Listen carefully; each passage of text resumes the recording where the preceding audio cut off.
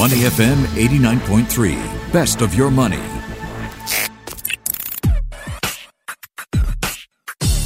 Money and Me on Your Money, only on Money FM 89.3.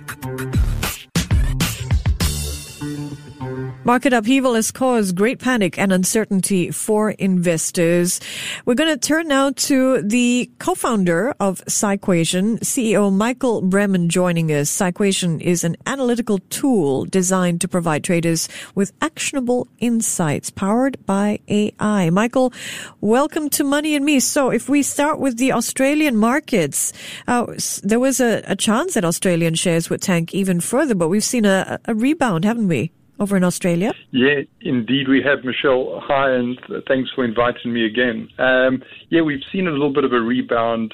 I think it's in line with the rebound we actually seen in the US futures on the S&P and the Dow. They up roughly in the just over 3%. So that is after a massive sell-off yesterday, where Australian markets were down, call it 10%. So, yesterday was a massive day in the markets. And how is the Australian dollar doing? Oh, it's tanking, to put it in blunt terms. It's down this year. I think the number is 12% already. So there's been a significant weakening in the Australian dollar. All right. So Cyquation helps traders powered by actionable insights driven by AI. I wonder, what sort of behaviors are you seeing with investors on your platform, for example? How have they been responding to the economic downturn? Okay. So our platform is mainly retail traders, and they leverage traders. So trading with, CFD. So there's a fair amount of margin or leverage in their trading. And not unexpectedly, we've actually just did a little analysis looking at the performance pre the 19th of February and the performance post 19th of February. And basically, we've seen double the amount of traders that typically blow up in a month, blow up. So, it's been pretty devastating. Goodness me. All right, let's turn to the macro picture. The U.S. has cut benchmark rates by a full percentage point, near zero. How significantly do you think how significant is this going to be in terms of impact on markets? Yeah, well, this is really interesting because I think the central banks now have themselves snookered into a little bit of a corner here, because they've effectively brought interest rates now down to zero across the board. Almost no central bank out there has got any, they're almost all down to zero. And you saw, even though the Fed made that big move on Sunday with that emergency meeting, and the market still sold off heavily, one of the biggest down days in U.S. history. So I think what the market is saying and realizing with what's going on in the world, that the central banks, the monetary authorities, are not going to be able to solve the coming economic crisis that's coming from the coronavirus. So monetary policy alone is not enough. It's going to need government intervention, fiscal stimulus of an order I don't think any of us have seen prior. So these are pretty historic times. So in terms of what it's going to take to calm market, it's more liquidity, it's more coordinated program, and everything hinging on finding a vaccine, in your opinion? Yeah, let me say it like this. I think no one, including myself, really knows what they can make a forecast with any degree of high certainty here. Neither the central banks, neither politicians, neither can market forecasters. And I think what needs to happen is there needs to be a little bit more coordination. There's lots of talk around flattening the curve when they refer into this coronavirus from spreading at the dramatic rate it's already spreading. So people are asking for action, and there's a lot of moving parts here, and it's very easy to create further panic because maybe government authorities are not doing enough. I know there's big calls in the US to lock things down and really get on top of it. The same in Australia. They haven't closed schools here or in the US, and that's a breeding ground for the virus. And this is going to be a slow, long process. I don't think we're going to have. I don't think we're going to reach a bottom anytime soon. The markets were at historic levels, very overvalued. Now they've got, on top of being overvalued, that had nothing to do with the coronavirus. Now they've got a pandemic to deal with. It's having dramatic effect. I mean, each day I think we come into new examples where this is going to impact on people's livelihoods. There's going to be, I'm sounding like a real prophet of doom, but I'm just trying to be real. And I think, we're really going to see it. Small businesses, private entrepreneurs are going to be without work. And this is going to put pressure on banks' balance sheet or, loans, because people have borrowed money at record levels. And it's going to be hard to pay that back when you don't have a job. So, I think these are difficult times, and it's going to take a long time to sort its way out. It's not going to happen soon, in my opinion. What does this mean for investors? Is it time, if they've never been part of the stock market, is it time to spectate, sit back, or time to participate? Yeah, I mean, my advice would be like this, and as I said before, it's a little bit of navel gazing. I don't know for sure, but just based on my understandings of the way the markets work, I think any rallies we see now are an opportunity to get out of your positions, or to, let's say, lighten your positions in the stock market. I don't think this is the time to jump in and buy the dip, as it was referred to, and was very successful until it wasn't. And on the other hand, I would say for people who are new to the markets and don't have a lot of money tied in, this is going to present possibly once in a generation type of investing opportunity. So I would say like this, is that on further weakness to slowly accumulate quality blue chip shares, come into the market slowly, put your money to work. But when I say slowly, I mean really slowly. I think we could be bottoming for at least another year. And, within that year, there's going to be rallies and then fall-offs, and people, as it's rallying, people are going to say, it's the bottom's in, you need to climb in, back up the truck, jump in, invest all your money. I would say that's a very dangerous move. I think if you're young, you've got a good job, and you don't think you're going to need the money in the next 5 to 10 years, you could start slowly accumulating. But personally, I think if you're very invested in the market, you should be looking at rallies to lighten up. In terms of asset allocation, Michael, how could one look at and think of structuring a defensive play? It's really difficult now because you've got, the one asset class that has rallied has been the treasury or bonds. So they've rallied, and it's hard to recommend somebody to invest in an instrument that's yielding nothing, or you have to pay the government, to borrow from it. So it's very hard for me to say it's sound to, move your money from equities, or a big portion of your money from equities, and put it in bonds, which is the safe haven. Now that's interesting because you would think the other safe havens would be gold, which gold has also sold off since this rally. Initially, it picked up, but it's down from the February 19 highs. Gold is currently 6.5% down. The other asset class that everyone was hoping would be the safe haven with all this printing of money was Bitcoin, right? And it has not proved to be the case. So this has been the biggest disappointment for me personally. I haven't been invested in Bitcoin, but Bitcoin from the equity highs is down 48%. So it's just behaved like another asset, like another equity. Unfortunately, it hasn't proven to be this safe haven investment. So to come back to your initial question, I guess the answer's been cash.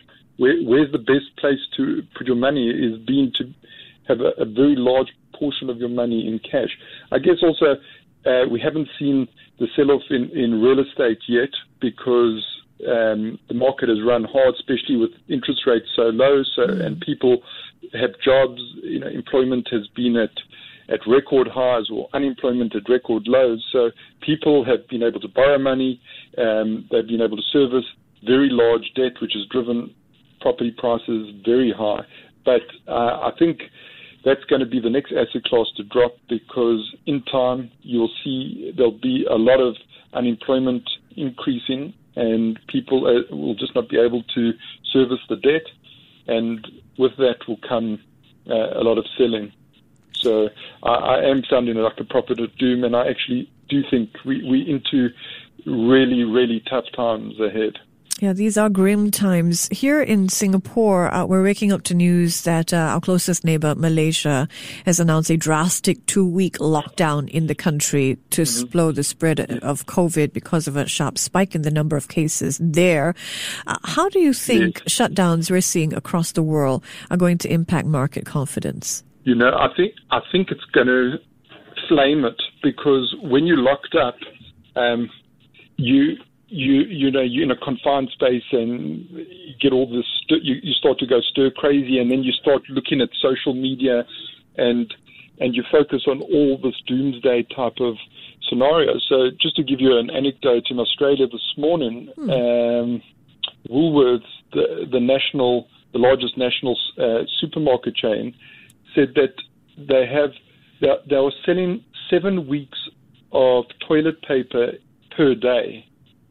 So what they would typically take 7 weeks to sell, they are doing per day, and that's just trying to highlight how irrational or the panic has set in. People, and they've also just announced the other Lord Coles, which is another national supermarket chain, has stopped home deliveries except for the elderly. So. With the lockdown, I think this is going to have even a bigger impact on the markets, because people will just see that they're not earning and start panicking and start thinking, oh my God, we've got all these expenses to pay, and the school fees are still there, the mortgage is still there, and I'm not earning. Or is the company I'm working for going to be around a month, 2 months, 3 months from now? So yes, my doomsday continues. All right. There have been closures in stock exchanges over in the Philippines, has taken the drastic measure. Do you think that we could see more stock exchanges follow suit? And what impact could this have on the global economy should that happen? Yeah, I think we will see more of that. And, on a smaller level, you see some exchanges have banned short selling, so they don't want to add fuel to the fire. So they've kind of building in all these circuit breakers. We experience these circuit breakers. We've experienced it with the S&P futures having 5% daily lockdown limits when the markets are closed. What it does, though, I'm a free marketeer, so I don't like the idea of shutdowns, because what it does do is it creates further uncertainty. You don't know what the fair value is, because there is no means of exchanging where you can see what people are willing to pay for something. However, in times of panic, people are irrational. So, is it a sensible thing to create these breaks so that you can kind of catch a grip? Possibly, yes. I'm speaking against my free marketing principles there and saying maybe it's not a bad thing, but for how long?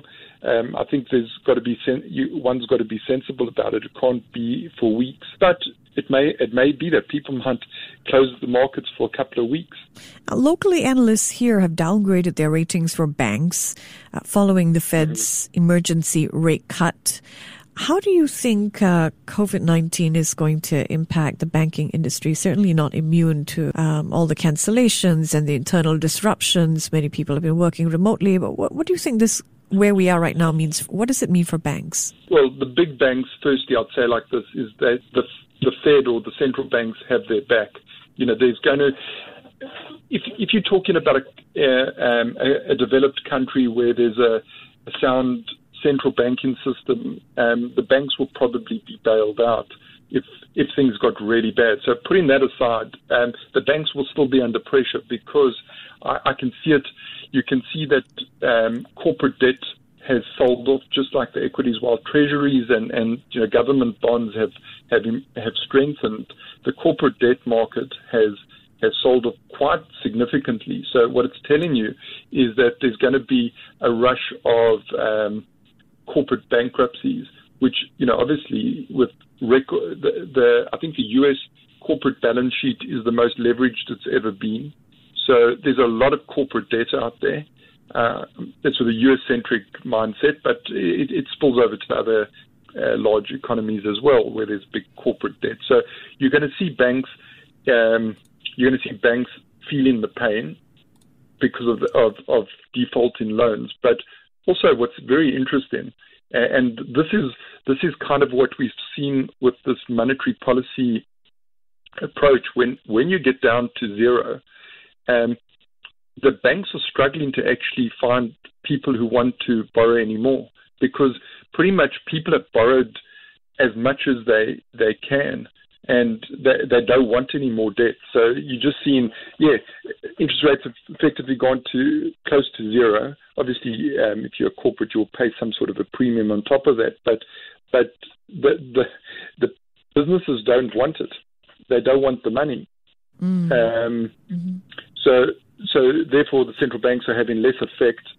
For every rate cut, they're having to cut more and more to stimulate the GDP growth. So it's having less and less of an effect on the economy, the cutting of rates, and there's no more place to go. But doesn't mean there's not going to be this quantitative easing where they start to buy government debt to create some liquidity into the system. Before we let you go, Michael, I just want to turn our attention to commodity markets. Oil prices also suffered double-digit drops overnight. The price of a barrel of West Texas crude has fallen below $30. Do you think it's likely that oil prices will continue to drop into the $20 range? Yes. I personally, if you look at the technicals on the charts, the oil looks horrible. And for some reason that I'm not fully aware of, there's this Russia and Saudi Arabia fight taking place, and I think I saw in the Wall Street Journal overnight that they are increasing the amount of barrels per. I know they can typically do. I may be wrong with my numbers here. 12 million barrels a day, but they're now going up to 12,003,000 barrels a day. So. There's no cutback in supply. There's no demand because the world's reeling. The economies of the world are now in trouble. So demand's dropping off, and as we just said, supply has probably even increased. So yes, I think oil's coming down a lot further from where we are right now, which will also have a dramatic effect on U.S. banks' balance sheets and corporate debt market, because I know that a lot of that corporate debt was invested in the shale market, where those companies are now under threat of survival and obviously won't be able to pay the debt back, their loans. So, yeah. Great insights, as always. Thank you for joining us this morning. Michael Bremen is CEO and co-founder of Cyquation, joining me here on Money FM 89.3. Before acting on the information on Money FM, please consider if it's suitable for your own investment objectives, financial situation, and risk tolerance. To listen to more great interviews, download our podcasts at moneyfm893.sg or download the SBH radio app available on Google Play or the App Store.